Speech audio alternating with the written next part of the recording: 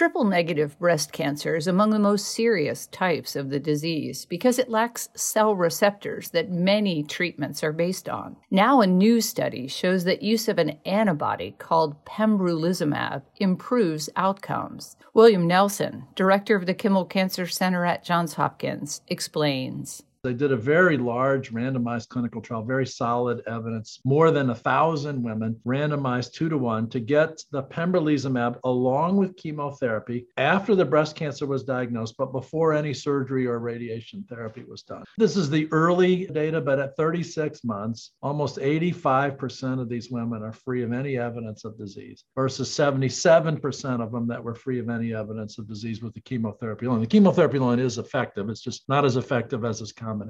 Nelson believes these results will change practice in many women with triple-negative breast cancer. At Johns Hopkins, I'm Elizabeth Tracey.